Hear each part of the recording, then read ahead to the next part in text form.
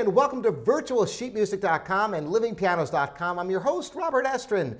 Today's question is, can you strengthen your hands with mechanical devices?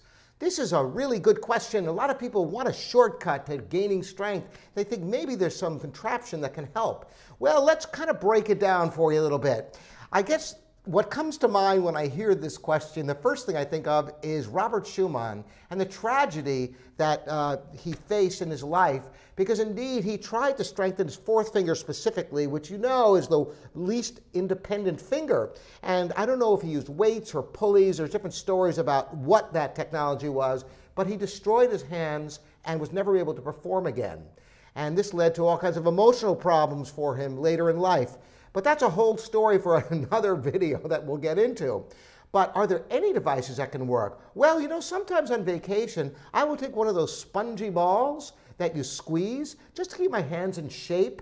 So there are things you could use, but you want to use something that provides some resistance. But I would really caution against using anything beyond something where you're using your own strength of your hands.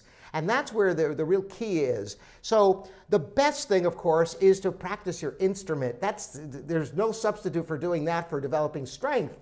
And of course, using a lot of common sense. Don't just sail into it if you've been away from it on vacation for a couple of weeks. You don't want to sit down and play the hardest music you can play, that's just virtuosic and all that and fast. But playing and building up and playing as much as you can will build strength. As far as mechanical devices, I would be very cautious. If any of you have any routines that rely on any kind of equipment that you find, you know, I've seen those things you squeeze with springs. You know, as long as you're not overdoing it, you can perhaps try some of those things. But the spongy balls I know are a safe bet because they come in different squishiness factors. I'm sure there's a better word for that.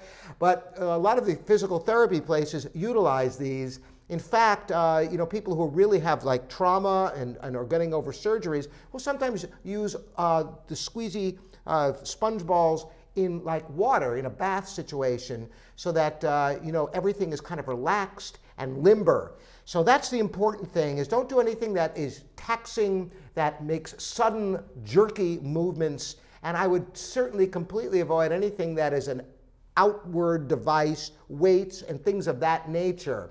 All right, well, that's the question for today. I hope this helps you. Any of you have insights, please post the comments, and maybe it'll be helpful for all of us to learn more about this subject. Thanks so much for joining me, Robert Estrin, here at virtualsheetmusic.com and livingpianos.com.